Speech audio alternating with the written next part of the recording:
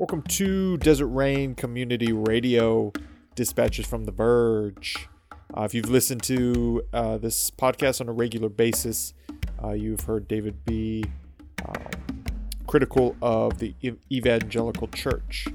And we explore that today. He explains sort of his perspective of it, having spent many years in that world and sort of how it has evolved for him over time. But before we get into that, thank you to Danny West. He does all the editing and sound engineering of this podcast.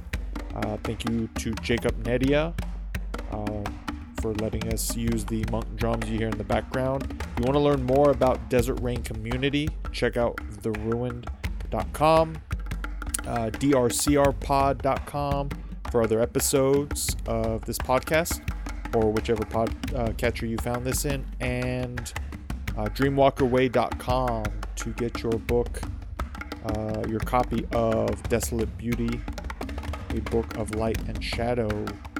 And please tell a friend. Word of mouth and social media really helps us. We appreciate you, and let's get into it.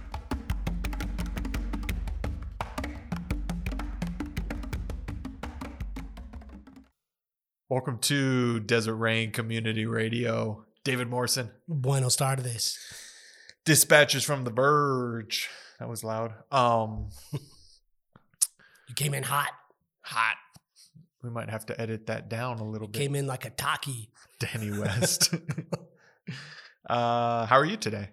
I'm feeling good. Yeah, me too. Yeah. Allergies are clearing up. So allergies are clearing up. We've sold some books on our website. Selling them books, slinging books. Slanging books, as the kids say. One of the things, if you've listened to this podcast with any regularity, you've heard some of the bombs Mr. David Morrison has thrown at the evangelical Christians and their what do you say, the slippery slope to fascism. Yes.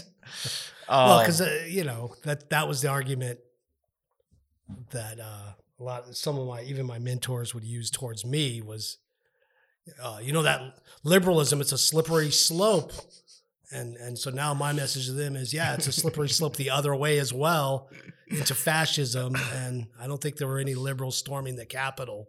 And so it was FBI agents and the Qs. It wasn't progressive Christians storming Pizzagate or going to the pizza parlor and shooting it up. And, so I'm still cracking up about we talked about it on I don't remember.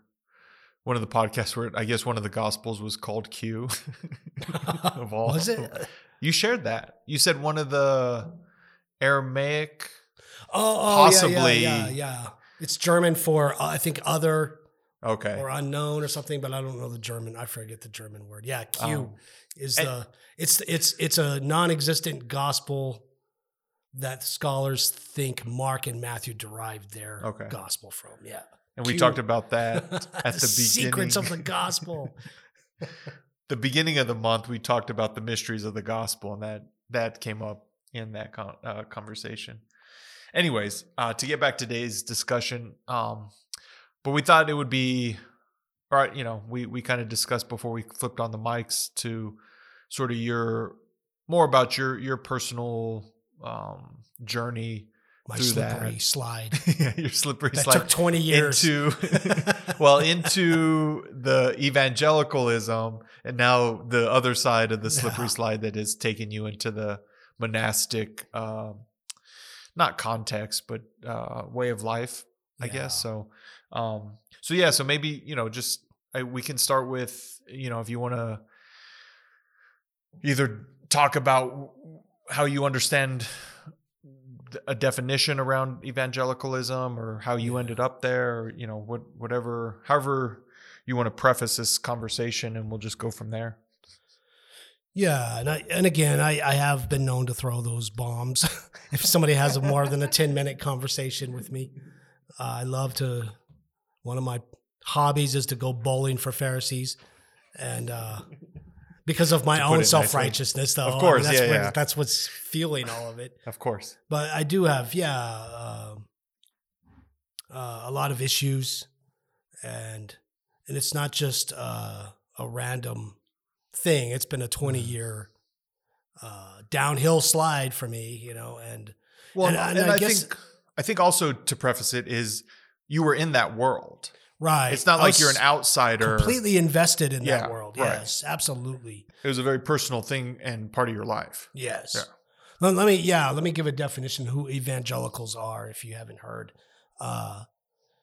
If you read the news media, mostly it is the political fascists who are trying to set up a theocracy in America and would overthrow democracy if they had to. That's not false, but it's not the complete picture either. Mm-hmm. But it's a movement in Protestant history of an emphasis on the Bible itself as a source of personal transformation. Mm-hmm. By studying and reading the Bible, meditating on it, you can be personally transformed. There's an emphasis on a doctrine called being born again. Right. So there's this teaching that you can have a personally transformed life by believing in Jesus. And then there's at least in my day, it's not so much anymore, but it was a very democratic in the sense of anybody could read the Bible in their own language and be transformed and have a personal experience with God. And that was kind of their main gripe with Catholicism, right? Yeah, because you had to go through the sacramental system, right? And have a priest mediating even your personal confession. Mm-hmm. And then, and I was never really a part of what you would call the mainstream. So the mainstream evangelicals would be the Southern Baptist Convention in the U.S. Okay. They're the biggest group. And I was never associated with them, and right. I never will be. So I was in a subgroup called the Charismatics, and even in a subgroup from that called the Vineyard. And Vineyard was a hybrid of those evangelical values and charismatic Pentecostal values. So charismatic and Pentecostal is interchangeable? No, not when you okay. look a little closer. So Pentecostal's older. It's a little wilder, and charismatic would be more like Pentecostalism light. Okay. And so like a Pentecostal, for example, would say a classical Pentecostalism, which is a movement from the early 1900s in Wales, Azusa Street, California. So I forget. So in Kansas, but I forget what city in Kansas. Is there only one city in Kansas? I don't know. Topeka. In the late 1800s. Kansas City. And that's an emphasis on, it takes the personal experience with God to an even more extreme level. So now instead it's the Spirit can fall on anyone who's interested. And so a classical Pentecostal would say, if you speak in tongues, for example, then that's evidence that you are baptized in the Holy Spirit. If you don't speak in tongues, that's evidence that you are not baptized in the Spirit. Whereas a charismatic would say, there's a little bit of leeway between those, Yeah. So the charismatic movement was birthed more in the 1960s in the Catholic Church first. Pope John the 23rd had said a prayer, I think, at the Vatican II sessions, praying for a new Pentecost to come upon the Catholic Church. So then these Catholics began to lay hands on each other, to be healed, to speak in tongues, to be empowered, that sort of thing. And then in the hippie movement in the late 60s, early 70s, burnt out hippies began to, by the thousands, maybe even the millions, came to faith in Jesus. Were they the ones known as the Jesus Freaks? Yeah, Jesus Freaks or the Jesus People movement. Okay. So if you look that up, you could find that on Wikipedia, and that's really where Vineyard came out of that. So interesting. Okay. So the large group of that I could be ignorant, but I think the largest organized group from the Jesus People movement would be called Calvary Chapel. Okay. And then, which I've heard of. And John Wimber was originally a Calvary Chapel. Well, he was a Quaker pastor first, or on staff at a Quaker church. Got burnt out. Then took a job as a church growth consultant for Fuller Institute of Church Growth. And then his wife, Carol, opened up a Bible study in her home, and they began to speak in tongues. And actually, they hadn't done that yet. It happened they invited a guy named Lonnie Frisbee, who was literally a hippie dude. That's a great lived name. in a commune on the beach kind of thing. And he was invited to speak at Wimber's church, which was a Calvary Chapel church meeting in Yorba Linda, California, in a high school. And this guy on the microphone said, "Come, Holy Spirit," and hundreds of people fell down immediately. The microphone fell down too, right in front of someone's mouth on the floor who was screaming in tongues. And Wimber couldn't wade through the bodies to grab the microphone and shut this thing down. And that's how. And so they were a little too radical for Calvary Chapel. Okay. And so they made an agreement.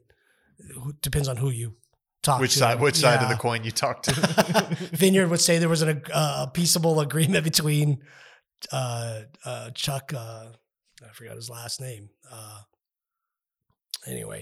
Between Calvary Chapel and Wimber, and the others would say, no, we couldn't get away from Wimber fast enough. Interesting. Kind of thing. So, right. So that's that in a nutshell. But they've kind of come together in recent years over political and cultural war issues.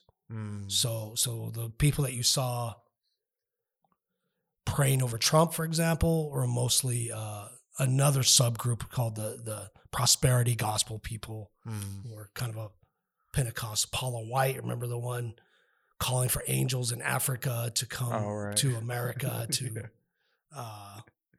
to intervene and stop democracy, kind of thing. So yeah, so there's that crowd as well. So when I say evangelical, that's what I'm talking about. I'm talking about the mainstream non-charismatic Baptist types. I'm talking about conservative Methodists. I'm talking about all forms of charismatics, and then Pentecostals of those different, including the prosperity gospel, right? Yeah, which is a new thing too, from the late 70s, 80s, right? Which this is kind of a side, but worldwide that has gained a huge. Oh yeah. Right? It's probably. I know it's very big in Africa. I don't have the numbers on me or anything like that, but I would say it's the fastest growing sect of Christianity. Okay. Maybe Catholicism, but it's all in on the continent of Africa. And the idea and Latin America. The idea is it's basically not propping up, but worshiping capitalism with the veneer of Christianity on it. You said it. I didn't throw that bomb, but yes. Yeah, that's exactly what it is. Okay. And it does good, and it does profound damage as well. Right. And I guess for me personally, just a background of, I don't just throw bombs for the sake of throwing bombs, even though I'm of Irish descent. No offense meant there. Historically. May Margaret Thatcher rest in hell. Anyway, next to Queen Elizabeth I. Anyway, but you got so when I was growing up, I was very loyal. I was a very loyal Catholic as a youngster, and the priest that we had, this is how radical he was. He was direct off the boat from Ireland. This priest, Father O'Mahony. And my brother and I were just recently reminiscing about him. No, it's awesome. And he would tell the church, he said, well, look, summer's coming. A lot of you are going to be traveling, and you need to go to mass, on Sunday, wherever you're at. Yeah. It's your Sunday obligation at the risk of a mortal sin. And he said, but you may be in a place where you can't find a Catholic church to have mass. So I would suggest you go to a synagogue or you go to a mosque, but do not go to a Protestant church, Oh, wow. And so that was That's the amazing. position. Yeah, it's a radical position, right? Yeah, so that's he's saying we have more in common with a Jewish synagogue or a Islamic center or a mosque than we do with Christian Protestants. That was the anti-sentiment, the negative sentiment. And that would have been that we had towards Protestants. The 70s time frame? Yeah, mid to late 70s, early 80s. I think he passed away in the late 80s. Okay. And so I guess there's some sort of rebellion in me, or I guess my teenage rebellion was I ended up going to one of those pop up on the corner, charismatic kinds of church. And they were the worst offenders to him. Right. So he'd always write in the bulletin, charismatics are linked to witchcraft, and witchcraft is linked to lesbianism for some reason. He would always say, I don't understand the connection there, but that's what he would write about in his bulletin. Imagine you could write a bulletin to a couple thousand people, and that's what you write about. So anyway, like I know what I'll write. I know what I can talk about today. And so maybe there's something in me that I'm a total loyalist, and then I flip the other way. And so I gave it all in the charismatic world as well, to the point of pastoring or planting and pastoring that kind of church. And I wasn't totally into the culture wars at the time. I just, but I was sympathetic towards them. Well, yeah. I mean, when you're around a group of people, you're going to be, well, not always, but high probability that you're just going to be at least sympathetic to going through that stuff. Yeah. And so what I'm trying to say is I'm not throwing bombs for the sake of throwing bombs in this case. I do have some very strong feelings about the convictions, if you will. Well, do you think some of that has to do with the fact that you were part of that for so many years? And there's this idea, and I don't want to put words in your mouth, so correct me if I'm wrong, but this idea of like do better kind of sentiment. Yeah.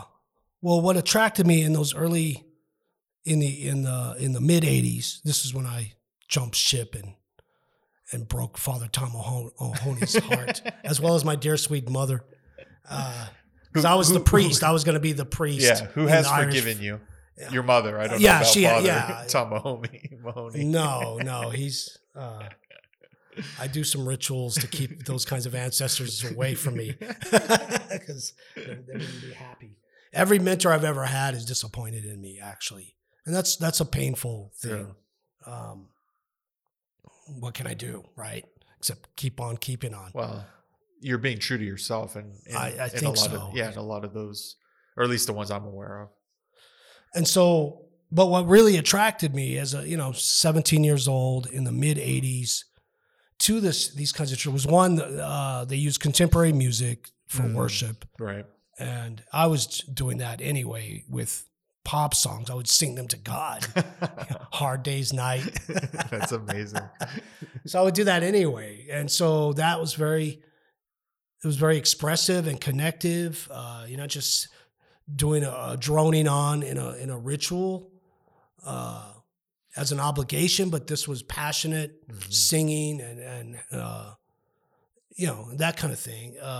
Second was the emphasis on God knows who you are, and you can have an intimate relationship with God, a personal connection with God. That was extremely attractive to me. You can experience God in the fullness. Which you had already had that experience in the Catholic Church. Yeah, but it wasn't affirmed. Right. I didn't even talk about it. The affirming of it was one of the attractive parts. Yeah, exactly. I mean, they affirm it to some degree because it happened in the context of a Catholic church. They wouldn't validate it for me. I've always been an invalid, spiritually speaking, and so that was the second, and the emphasis was on personal growth, spiritual growth, pastoral care, and service to the community around us. And so so that was kind of what it was about. And the same thing with my political conservatism at the time. It was basically low taxes, efficient government, and pro-life. That was the extent of it. Right. So then I wake up in around 20 years later in the early 2000s. Now all of a sudden I have to have a position on gay marriage. I have to have a position on transgender issues. I have to have a position on guns, on the border, on immigration. So it became very complex for me, and then I noticed it in our churches around 9/11. Christians, by and large, seemed to abandon those things that I just mentioned and became more political, and became more fearful and more angry. And so the focus was less on the spiritual side of things and more on the political side. Exactly. Of things. And so that's when I began to feel the crack in it. And even with my own church, I think I've talked about it. I went to a prayer meeting. This would have been around 2001, maybe. We were doing 7 nights, Right. A day prayer meetings, and this was pretty well attended. It was 40, 50 people. This meeting, and this, remember Elian Gonzalez, the poor kid from Cuba? Have I talked about that before? I don't think we have, but for those that don't remember, it was a Cuban refugee, and there's a famous, or actually infamous picture is probably a better way to put it, of it wasn't an ATF, but a government official with INS with a AK, not an AK-47, M16, basically in the kid's face. Yeah. Coming out of a boat. And Janet Reno defended it, saying, well, if you look at the picture closely, his finger is not on the trigger. Is that what she said? Yes, that was her. So I was outraged completely that our own Which is a little, and also for context, he was what, like 6 or 7? Yeah, I think even younger than that. Yeah, so a toddler. As a child, whose mother had already died on the boat, right, coming from Cuba to here. The fact that the guy didn't have his finger on the trigger is that's important when you have a gun stuck in your face. Yeah, they took him. They took him from his extended family and deported him back to Cuba, and or as the trendy people like to say, Cuba. Did he got to come back like 10 or 12 years later, right? I don't think so. No, I thought anyways, it doesn't matter. But that was a turning point. Yeah, America tortured him by taking him to Epcot Center, and then he was sent to a relearning camp in Cuba somewhere. He went to Epcot Center in a Hard Rock Cafe, and then was sent back to Cuba. Yeah, and so I was outraged. This had just happened, and I was just outraged. And not one person in this prayer meeting before we started praying agreed with me. They thought the government should do that. Should stick guns in people's face. Yeah, and so I realized this is not my church. Mm-hmm. And that was just the beginning. There's so many other things that had nothing to do with politics, had to do with communion and the way we did our services. And we've definitely covered that in some of the other podcasts. When transformation of your worldview often happens in 2 forces. One force is you're uncomfortable with your status quo. And the second, right. And so there's a force that's pushing you outward. But then there's also a force, hopefully, if it's done right, that's attracting you somewhere else. And so for me, it was the monastic ancient church expression that was drawing me away. But there were forces pushing me out. And those forces are uncomfortable, and probably would speak of my irascibility and my tendency to throw bombs at those things. And so, and then around, I think it was Bush's second term, right after that term, what was that, 2004? Yeah, his term ended in 2007. The Republican Party broke with him on the issue of immigration, and they were actually floating the idea of building a wall back then. Mm-hmm. The Republican Party wanted to. And if you remember, it was around 2005, 6 maybe, when students all over, at least the Southwest, walked out of class, and I realized I can't be that issue. I can't be if this is what makes you a conservative, to hate immigrants. Oh, I see. I can't do that anymore. Right. And he was the last Republican that I could vote for. I like John McCain, but Obama was just way too cool. So I bought the slickness of Obama and I voted for him twice. What's his name? McCain had no chance. Yeah. It's like Bob Dole and Bill Clinton. Yeah, and I liked Bob Dole. I liked Bob Dole, but Clinton had better hair. And a better saxophone. And he had those sunglasses. And Bob Dole he had Norm Macdonald. That was it. His one saving grace, which is a good saving grace. Right. That's a good saving grace. For me, it was enough. Norm Macdonald's doing you. Yeah. I'm going to vote for you just so I can see Norm do your impression for 4 years at least. So anyway, so those things began to push me out. And then I'm not saying they were never political. Those forces, the moral majority and Jerry Falwell and those kinds of elements, at least our church experience in the mid 80s, we did not like that kind of stuff. We didn't, and my mentor at that time, Dale Walker, pushed us away from that stuff. I was listening to Rush Limbaugh on the radio, thought he was funny, thought he was satirical, and he would even advise me, you shouldn't listen to him. Oh, really? Yeah. Oh, interesting. And so, and he was right. Just to back up a little bit. Sorry. No. So you feel like it was the political issues leaking into the church is what sort of started pushing you out? I think initially, but then around the same time, it would have been about maybe 2000, in the year 2000. In the year 2000. The Barna Group, the polling. I don't know. Oh, the polling. They're a polling group, and they're I think a Christian family too. Okay. So Christians all around trust them. And they released a massive study on the state of the born again crowd, evangelicals, and it was dismal. In what sense? They found that the abortion rate was higher amongst born again Christians. They found out that instances of racism and attitudes of racism were higher amongst that crowd. The divorce rate was at 60. Whereas the national average was at 50. See, these are people that are supposed to be radically transformed by relationship with Jesus because they're born again, right? And so that was astounding to me, that was the case. And so I began to, to realize this is a failed experiment. It's a failed spirituality, in my opinion. It works for a while in the sense of the first step of the 12 steps. It gets people initially sober, but it doesn't complete the 12 steps, so to speak. And they become dry, angry drunks. There's a bomb I just threw. Dry drunks, yeah. And so, so I realized there's no real transformation going on. And then I don't remember the year. But at the same time,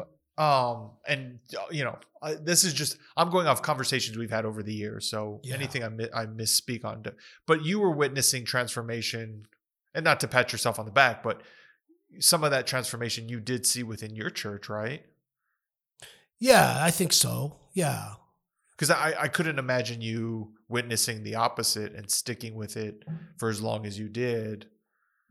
But maybe I'm naive. I don't know. No, I think it was, the attraction towards a more community expression. I think you witnessed it in Dale's church too. Yeah, for sure. Well, you were there. Yeah. Yeah. Because the emphasis, like I said, was on pastoral kinds of things. Community and transformation. Not give your money. It was not get involved politically. And there was a little bit of that. There was, there were voter guides and that kind of thing. But but every church was doing that. On a certain, they were doing the bare minimum of that. Yeah. Okay. Whereas, in other words, like Pastor Dale Walker would never devote an entire sermon to the evils of the homosexual agenda in America. He would never do that. Yeah. Never talk about the end times. This is a sign of Jesus coming back. Russia has pulled out of Afghanistan, so that means this, and that. He didn't buy any of that stuff. Okay. So he was about pastoral care. That's what his sermons. His basic sermon was, and I'm roughing it up, obviously. Yeah. I'm crude. Well, we're decades removed from it too. Yeah. So his basic message was, you're in the shit with your life, and God is going to get you through it. Oh. So have some hope today. That was basically his message, which I think is a powerful message. It's an amazing message. Yeah. Because any religion that you're in, that message is true. Yes. You're in the shit of life. It's a universal message. You're in the shit of life, and God's going to get you through it. Yeah. And probably not the way you want to, quote unquote, get through it. Right. But God is walking with you in this shit show, so to speak. And then there was an incident I'm going to botch this up. It's been so long. Was the kid's name Matthew? He was a gay kid in either Idaho or Montana, and he was tortured and murdered. I don't remember that. The only Matthew Stafford? No, it's not Matthew Stafford. He's the benched Matthew Rams Broderick? quarterback. No, Matthew Broderick. Matthew Perry? No. He was a teenager, you said? He was a teenager trying to live his life. It was a huge case at the time. But there's been so many murders now. I was going to say, it's become so unfortunately commonplace. Yeah. It was particularly astonishing. It was like the Emmett Till murder in the 50s. Matthew Shepard? Shepard, yes. And was it in Montana or Idaho? 1998. Give me just a second. Wyoming. Okay, yeah. And so that shook me. People are murdering young people for simply being gay. And then the attitude of Christians around me was, he had it coming. And so that began to become a massive break. It didn't matter what you thought about the morality or immorality of homosexual acts. The attitude of being glad that an innocent child would be murdered and you're okay with it, that's a greater immorality than any other. So that began to really rock my world in that sense. And so and to break with them. And now it's been proven they are complicit on those kinds of murders. And now they're targeting transgender people, and they're okay with it. And pastors in pulpits, so to speak, we like to say pulpits, even though there really isn't a pulpit in any of these churches, on their mega church stages with their smoke machines and their Docker pants, and their rock bands, their slim fit Docker pants, and their medium shirts, and their designer glasses are complicit with murder, no matter how cool they come across, and now they're targeting the transgender community. Well, I think the problem is, and I have a problem with that. So I can't call myself an evangelical in that sense. Well, I think what the problem is it kind of going back to your points a few minutes ago, is once you start politicizing within the church and not focusing on the spiritual transformation, right? Because one of the things that you also say is like it's all political. Like you can't be in the spiritual life without the political side of it. And you point to the Jesus story. The civil rights movement. Yeah. Started at Ebenezer Baptist Church. I mean, symbolically started there. It started at many other churches. Yeah, it started way before that. But in my view, you got to have the transformation first and allow that to inform your political, instead of just focusing on the political, because that's when you start getting complacent with really horrible. I mean, they're tragedies, but they're also not tragedies, because there are other, there are people like the Matthew Shepard thing. There, it was two guys attacking him. Yeah, you know what I mean. And so to be complacent in that sort of thing is it's problematic. Silence is violence. And so those things began to rock me, and I've always been caught conflicted, as I'm conflicted with so many other issues, And one of them would be, do you take the stand of a reformer or do you take a stand of a revolutionary? And I've always struggled with that. And so back to my Catholic roots, you had figures like Francis of Assisi, who were definitely reformer types. Mm-hmm. Wasn't trying, he didn't say, I'm no longer a Roman Catholic. I renounce Catholicism. He was still operating within the bounds. And these priests around him were absolutely corrupt individuals, and he would respect them. And so I aspire that. And I'm not a big fan, to be honest, just a personal preference. I'm not a big fan of Martin Luther. There, we just lost all our Protestant listeners. And I'm definitely not a fan of John Calvin. We've covered that pretty extensively. No, I like John Wesley though. I like him. United Methodists are nice. How could you say anything against United Methodists? They're the nicest people. To go back to this idea of reformer, I think one of the amazing, and it's not Francis, but it is someone from Assisi. Sort of the end story for Claire was she was on her deathbed for, I don't know if it was months or weeks, and they heard from the Vatican that the Claires would be recognized by the Catholic Church, and she passed away either the next, the moment she heard it, she passed away, right? To make the story more dramatic, but sort of the last thing she was clinging to was, and that points to this idea of a reformer, right? Because it was still important to her on whatever level to be recognized by the Pope. Larger body. Yeah. And so that means you might be on the outside, but you're still in it. You're still in it. Yeah. And ultimately nowadays, I don't think about this that much. Francis and these kinds of people, they were just being true to themselves and true to what they thought God was calling them to. Which I think is the hardest thing to do. Yeah, and that's what I'm trying to focus on anyway now. And did you finish I don't know if you completed your thought about reformer versus revolutionary. No, I was conflicted with that in my 40s. I see. Okay. I mean, when evangelicals flocked to Trumpism, that was the nail in the coffin for me. Okay. I see that as complete idolatry. Right. And you just it's just a grab for power. So they've become a cartoon of themselves. Mm-hmm. They've become they're going to become even more of a laughingstock, Yeah, you got your Supreme Court justices, but look what you did, Yeah. So.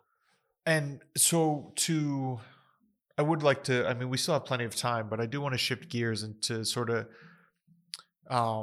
you don't identify as an evangelical anymore. Not in the sense of the classic ones or the mainstream, no. And so your life is obviously shifted to this, and you mentioned it a few minutes ago, this idea of a monastic life.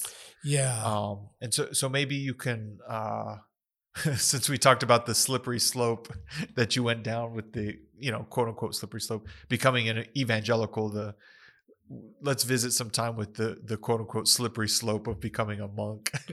Yeah. What that looked like early on, and then how it's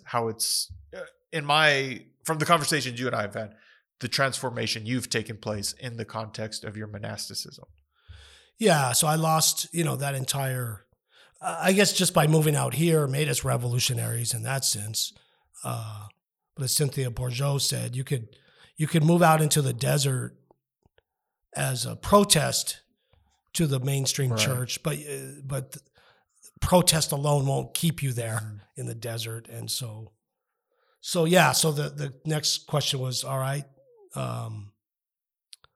if it's not a charismatic evangelical expression of faith or even a Roman Catholic expression of faith, because I have just as many issues there with the child molestation cases throughout the decades and then the hiding of it.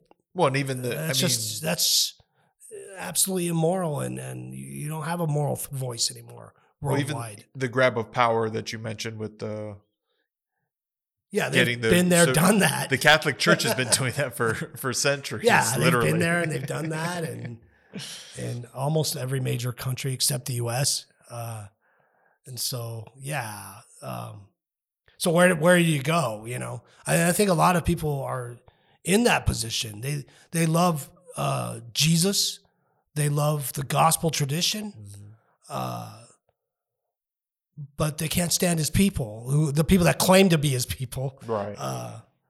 And so where do you go? And so for me, it became organizing my faith in a monastic tradition, in a monastic expression. That's what became the new chapter in my life, which was around 2002, maybe. I don't remember the exact 2001. We took monastic vows. We're going to live this way intentionally, communally, in the tradition of somewhat Acts chapter 2, the early church, and in the Franciscan and Celtic traditions, Taizé as well. Taizé was a part of that. So those, with a little bit of Quakers in there. So that kind of became our hodgepodge, if you will, our hybrid way of life.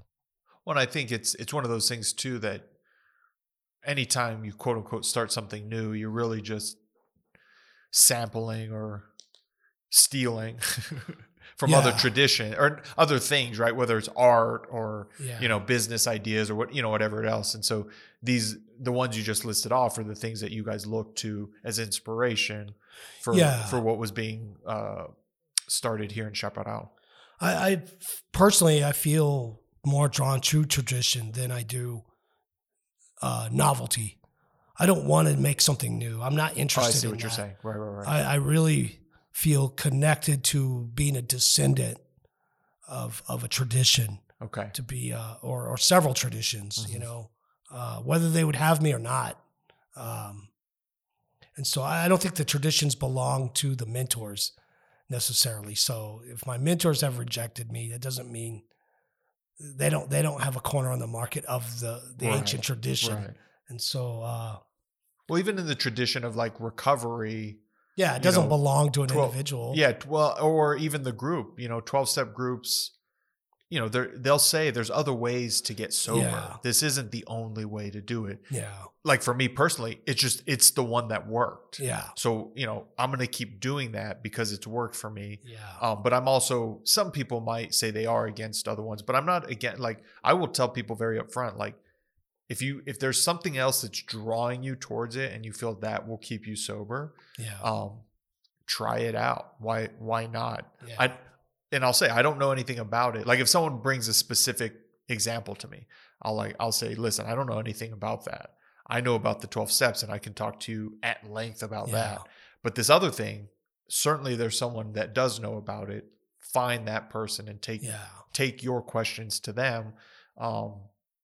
Because it's important for each individual. So let's, take it to the bigger picture of any spiritual path, any spiritual walk. It's important to have those mentors. And they might break your heart at some point, you know what I mean? And that's okay. Because if they're doing it right. we're not doing spirituality as much as people might want to. It's not Karate Kid. You know what I mean? Where you got to go back and beat the other evil dojo. Yeah. Some people have turned it into that. But at the end of the day, really, the spiritual path is how am I transformed individually and who is surrounding me community-wise to affirm and I don't want to say push, but guide maybe.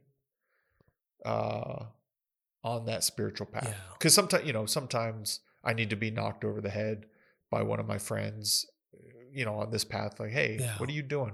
That's not, that behavior is a little suspect. Is this your best you? Yeah, exactly. Is this your better angel talking or? And I know it deep down inside of me, but to hear someone else, kind of tap me on the shoulder, on the elbow and be like, dude, what are you doing? Yeah. It's like, oh yeah. Okay. You're right. I mean, I see, for me, I think in trying to be true to being a seeker of God, a seeker of the divine, a seeker of truth, has made me spiritually promiscuous. And in being spiritually promiscuous, I'm on the outskirts. I live on the outskirts of an ostracized village. And I'm an outcast in that ostracized village. And so I see myself very much like in the gospel tradition. I would definitely be the woman of Samaria. Samaria is a problem. Samaria is already is already a rejected village in the mainstream, right? Right. And she was on the outskirts of that, going in the daytime. But Jesus sits down and talks to her at her level, and respectfully, and gives her dignity. And that's why I follow Jesus. So I'm curious because I've done some mental wrestling with this, but what would you say to the people that would push back in the sense of like, oh, pick a spiritual lane? So you were talking about being spiritually promiscuous. Yeah. So the people that would say, well, actually just pick a spiritual lane and delve deep into that tradition for your spiritual growth. What would be, I'm assuming you would have a response to that. Yeah, I would say there's merit to that. And I did that. I'm in my 50s. Okay. So I did that with the Catholic Church. I did that with the evangelical charismatic world. And I'm not going to waste any more time staying in those lanes. I see what you're saying. If Buddhism would make me a better Christian, then, that's just a fact. Well, it's Sufism. It's actually really funny you bring up Buddhism because some of the 10-day retreats I've done, they're not necessarily put on by Buddhists, but it's a Buddhist practice would be the best way to put it. And they create the space. Yeah. And one of the things the guy talks about is that he's like, you shouldn't dig 5 feet over here in one spirituality and 5 feet over there. He talks about picking a lane. That's where the question came from. He talked about picking one and just dig on that for a while. And it made sense hearing it from someone, but it's like, that hasn't, like, similar to you, that hasn't been my experience. I've also been spiritually promiscuous. Yeah, I'd say spend 5 years. Yeah, that's not just with, I would say that also applies to a spiritual practice. Let's say you're going to do centering prayer. Well, don't jump around to all these other forms of prayer until you've really given yourself to that thoroughly. I don't know, 5 years. I don't know. I can't who knows? Yeah, the time frames are tough. Yeah, time frames are tough. But definitely not next month, kind of thing. And it's not like a 30-day trial period. Yeah, and it's like the Buddhist saying, you don't have to be a Buddhist to practice Buddhism. Right. Well, I feel that way about Christianity. You don't have to be identified as a Christian to be Christ-like. And so why not go straight to being Christ-like by pursuing Christ, which is sacrificial love, which is working for the healing of the world kind of thing. So, well, it's funny too that you bring that up because when I was in Phoenix, very much into a specific new age church, and the founder, Ernest Holmes, he had no interest in starting a church. He wanted to do like seminars or like a week-long seminar or workshop. Yeah. And like you're saying, like anyone could come and then they would go back to whatever their quote unquote life was. Yeah. You know what I mean? And so in the same context, you didn't need to be part of the new age movement to learn these practices and principles, right? So you didn't have to be a Christian to be you didn't have to be a Christian to be Christ-like, right? And that was sort of his stance on it too, was like, well, we don't need a religion. Like there's plenty of religions. Let's just teach people some of these ideas around prayer and meditation and then send them back into whatever their world looked like, if they were a lawyer or if they were a firefighter and everything in between. Exactly. Anyways. Yeah. So that's kind of where, and the last of my family in the old world, we're living on an island on the Outer Hebrides, which is the edge. That Hebrides means the edge of Scotland, on an island called, when you Anglicanize it, I said it right this time, is Priest Island. Okay. And so I'm in this family tradition, if you will, and so And there's paganism there too as well. My grandmother was not a Wiccan kind of pagan, but was anti-religious, maybe not anti, but non-religious. She was my brother was just reminding me, she was I don't mean any disrespect, but she was an alcoholic, our grandmother, and the type that started on a case of beer in the morning and worked on it till evening. But on St. Patrick's Day, was the only day of the year she did not drink. Really? Yeah. That's amazing. And she would say, "You're just a pretender if you drink on St. Patty's Day." And that's I just learned that from my brother. Yeah. That's funny. And so anyway, I feel like there's spiritual descendant streams in my life that have made me do the things I do today.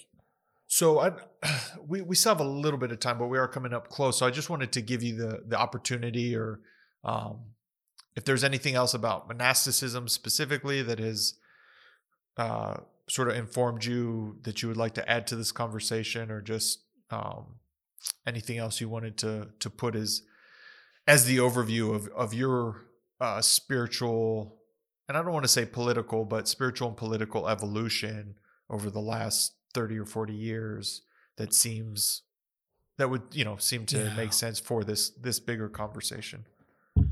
Yeah, I mean, and I consider myself a slacker monk. I'm in the slacker tradition, so so real monks would look on, and when they have visited us, some were really nice to us, but others were like, "You guys are real lightweights," and we're like, "Yeah, we can, we are. That's who we are." So to the best of our own ability and our own expression of trying to work that life out is what we do. And I don't know, for me, like we were talking about last Sunday, the night we professed our vows, what I feel was the birthing of our community here. And we hadn't even bought this property or moved here already. I think it was another 2 years or a year. Okay. Everything's blending together. Right. But I feel like that was the spiritual birth of this place. It came out of the context of a group of people professing monastic vows. For me, it was a transformational evening for me in my whole spiritual walk. And then, and then I spent a lot of years not even thinking about it at all. And just doing it, and just being it. And so with the podcast churns the stuff up where you have to, I forgot about that, So. Beautiful, man. I think that's a good landing spot. I filled the clock? Yeah. All right. Thanks for opening up, and I think this gives good context for people that probably don't, or that if they don't know you and have heard the podcast and heard some of those those bombs being thrown. I think this, I don't want to say clears it up, because who cares about that, but it gives a bigger context of where you're coming from. Because I don't, and obviously anyone that listens, I don't have those same sentiments, but I also didn't spend as much time in that evangelical world.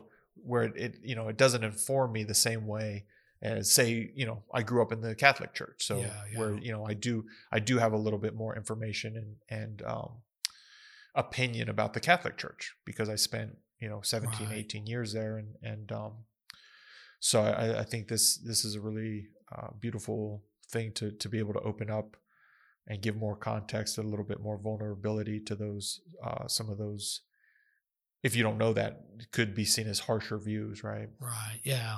Or just, making fun of something for the sake of taking shots. No, that's not what I'm doing. Sometimes. Yeah, sometimes we do that. If you also know that if you've listened to this, we do that from time to time. Well, thank you. Thank you, sir. Thank you, everyone, for listening also. Thanks to Danny West. He does the editing, sound engineering. Jacob Nedia, that's what you hear in the background. I do want to thank everyone that has been on this journey with us for 2022, and specifically not only listening to the podcast, but also supporting us with publishing the book. Yeah, so thank you.